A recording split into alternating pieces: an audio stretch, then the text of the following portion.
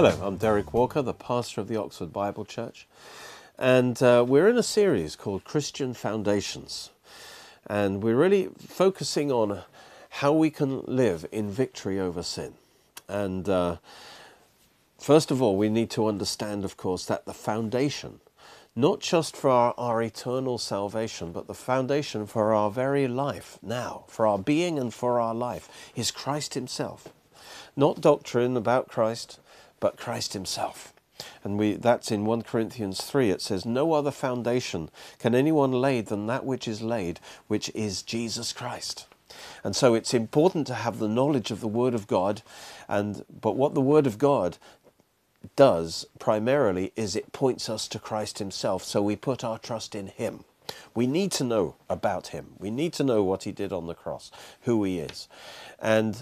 But that is so that we might then put our trust in him and live by faith in him. And so when we receive Jesus as Lord, he became our firm foundation for our eternal salvation. But now, as Colossians says, as you have therefore received Christ, Jesus the Lord, so now walk in him, rooted and built up in him. Now he is your foundation, not just for salvation, but your whole life. And you are to live out from your relationship with him, trusting in him as the source of our life and our love and our peace and our joy and everything, really. And so as we do that, we will produce the fruit of the Spirit and good works. Faith, the faith in our heart is the attitude of depending on him, trusting in him, submitting to him. And that is what connects us to the foundation. And that is the channel through which his grace flows in our lives. So the more we submit our hearts to him, to Christ, the living Christ, the more his grace can flow, empowering us and enabling us to live in victory over sin.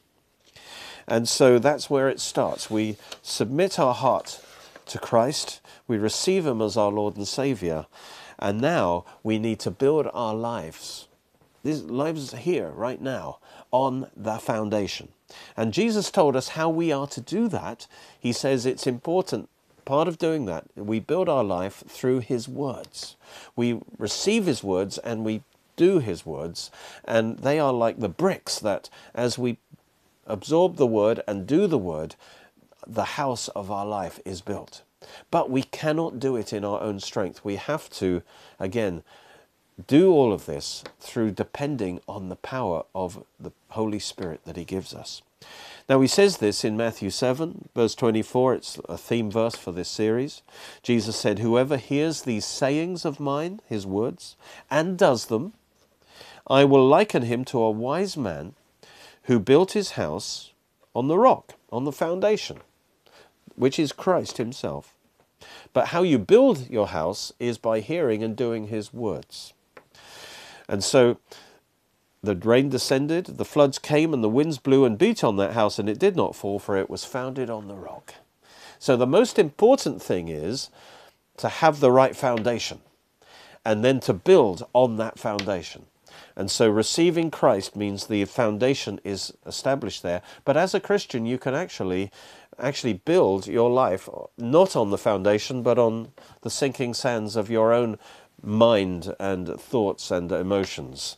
And whatever you build will fall down, even if you are saved eventually. And the Bible describes that as wood, hay and stubble. And so it's important to build on his foundation by receiving his word and his Spirit and putting that into practice. And the Bible identifies certain key foundational doctrines called the milk of the Word, the elementary principles of Christ. These are the things that have to be received and put into practice first before you can go on to the higher revelations. You build a house from the ground up. You don't start with the roof. And so a lot of people want to go on to higher revelations and they haven't even received the elementary principles. It's like a baby. You don't feed a baby with meat. It needs the milk. It has to take in the milk, grow up by receiving the milk, and then it will be ready for the meat. And so the milk of the Word are these foundational teachings that we are endeavoring to communicate in this series.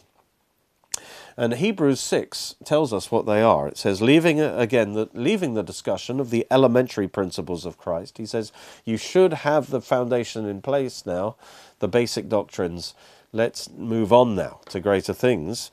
But he says, leaving the discussion of the elementary principles of Christ, let us go on to perfection or maturity, not laying again the foundational teachings, really, of repentance from dead works and of faith toward God. And there's a few others too. But the first two are absolutely primary, because they are the basis for our whole life. Our whole Christian life. Repentance from dead works, faith toward God. You see, we need the word in our heart to build anything. We can't. It's pointless building it out of our own strength. That's just wood, hay, and stubble. What the quality of the building has to come from the Word of God, the eternal Word of God, if it's going to stand. And so we've got to get the Word in our heart. But it's no good trying to put the Word into practice in your own strength. And so we also need to depend on the Spirit of God as our source of life and power in order to do the Word. And that's why these two foundational doctrines come first. We've got to really take these into our heart and life. They are foundational for living under grace and walking in victory over sin. In other words, repentance from dead works means we have to, in our whole Christian life, in all our endeavors to put the Word of God into action, we've got to repent from trying to do it in our own strength, from living out from our own soul. Even with the best intentions, it will only produce dead works. And so there's a repentance. Have to be acknowledgement. I can't do this in my own strength.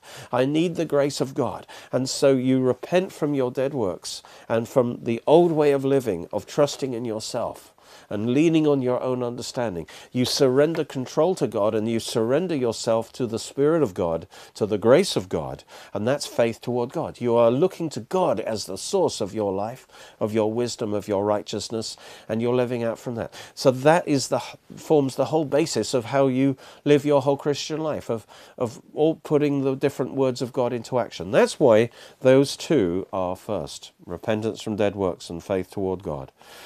They are foundational for living under grace. Well, we're particularly focusing on living in victory over sin. And last time we saw what the sin problem is. We saw that there were three kinds of sin, or sin exists on three dimensions. But in each case, God has the answer.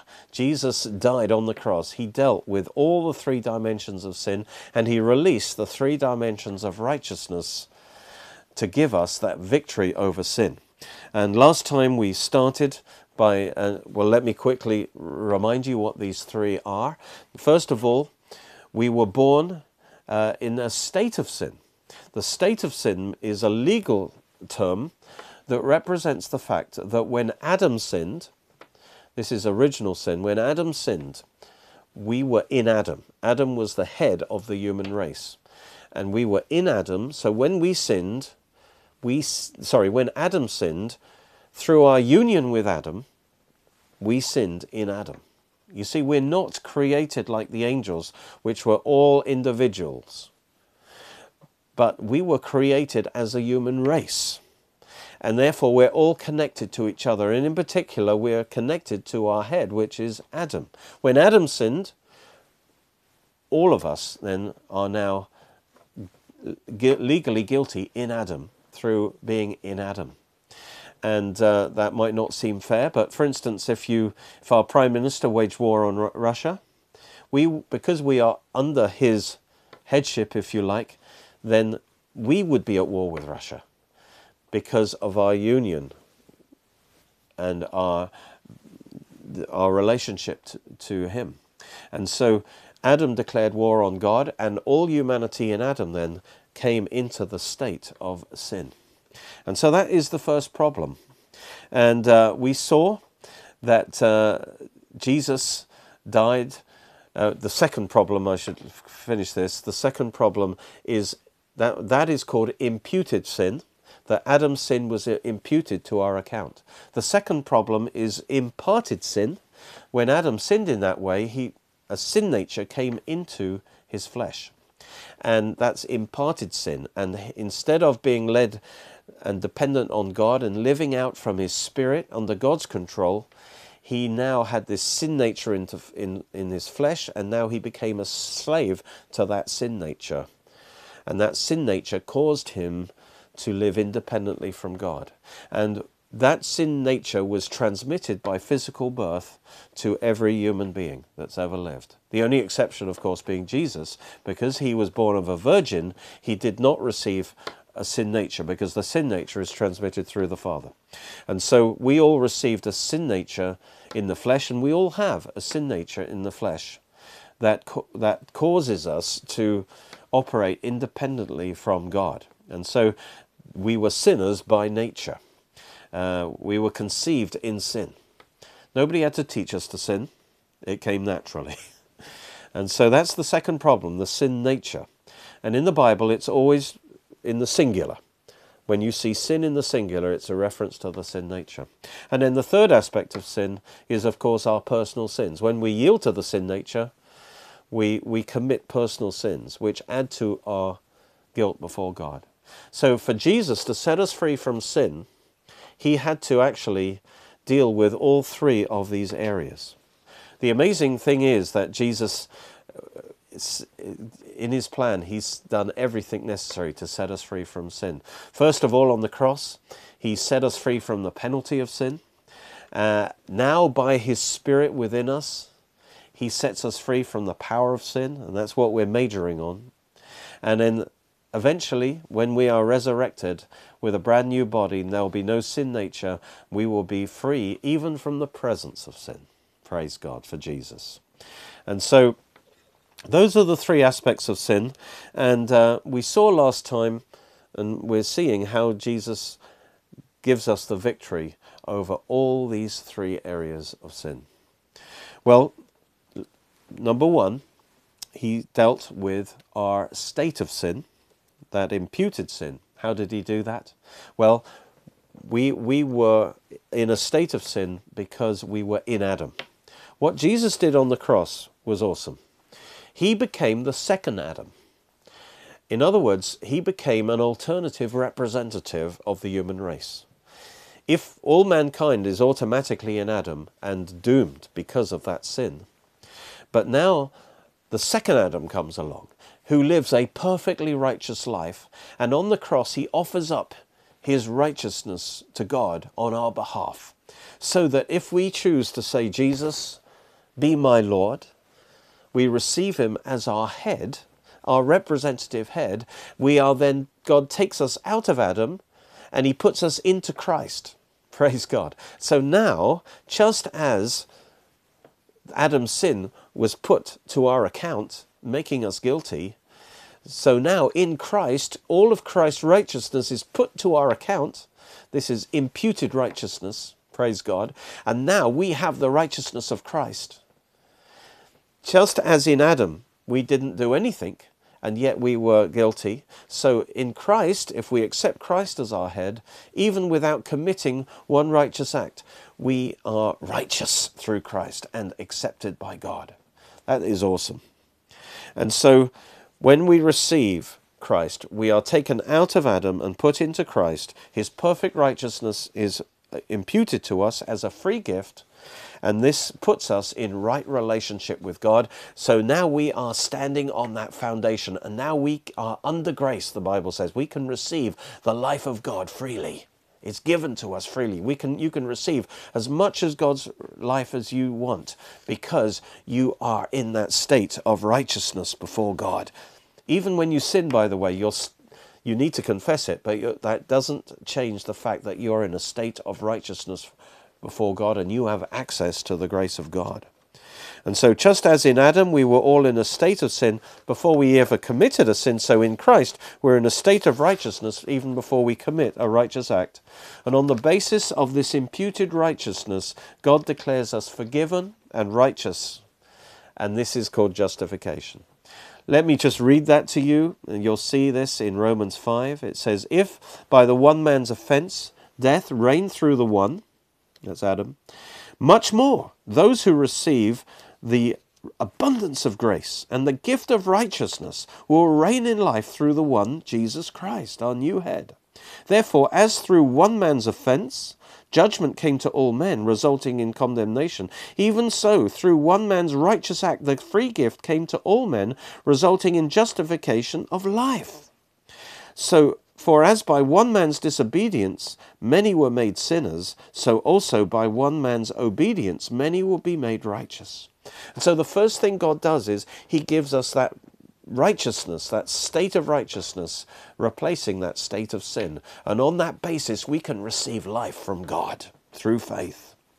And Jesus accomplished that by the divine exchange on the cross.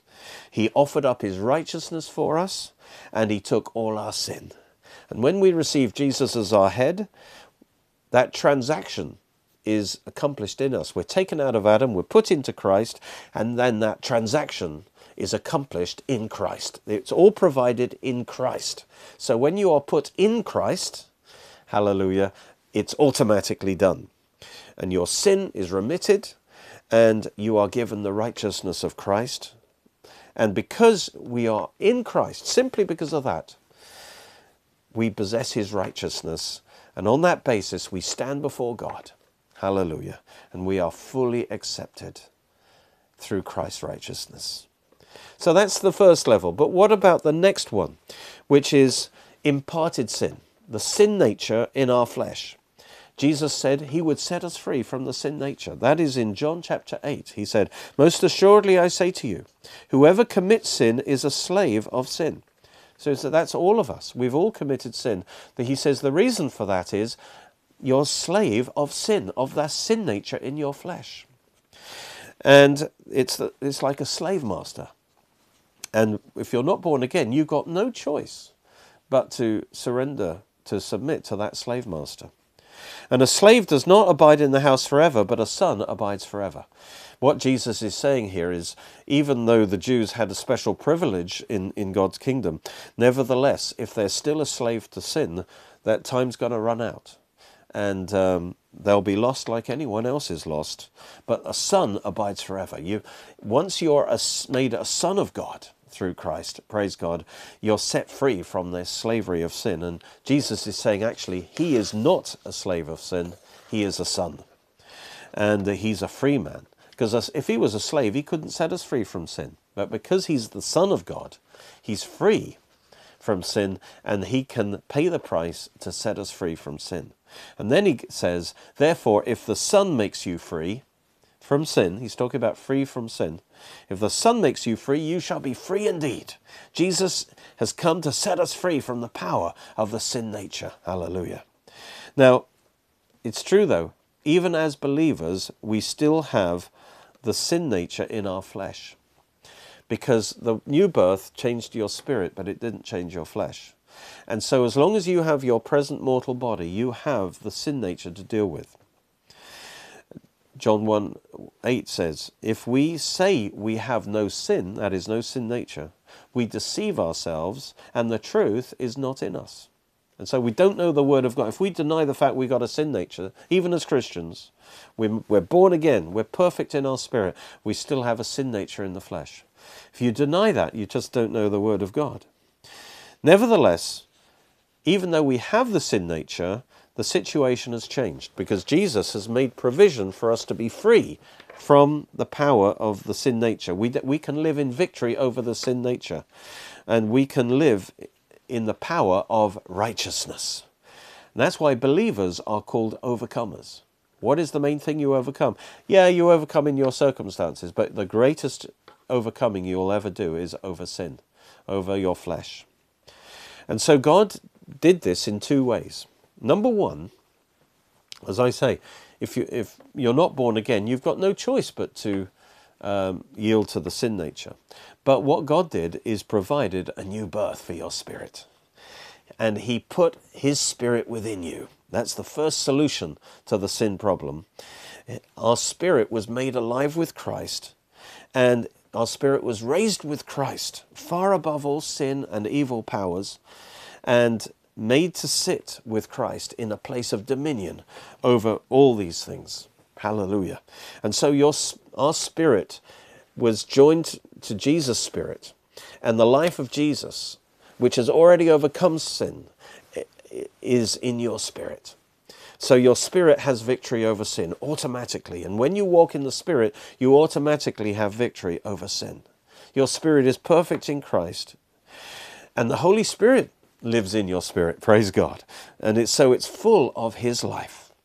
And so what this means is, now God has now established a base of operation in your life, in your spirit. And so if we live out from that base of operation, from that foundation, Christ in us, hallelujah. If we live by His grace through faith and walk in the Spirit, we will not sin, because the power of the Spirit is far greater than the power of the sin nature. But if, however, you live according to the flesh, you'll automatically come under the sin nature. That's if you live soulishly by your own self-life. But you don't have to anymore. God's provided a new way of living. And as you submit to the Spirit, as you walk in the Spirit, you will not fulfill the desires of the flesh, as Galatians says.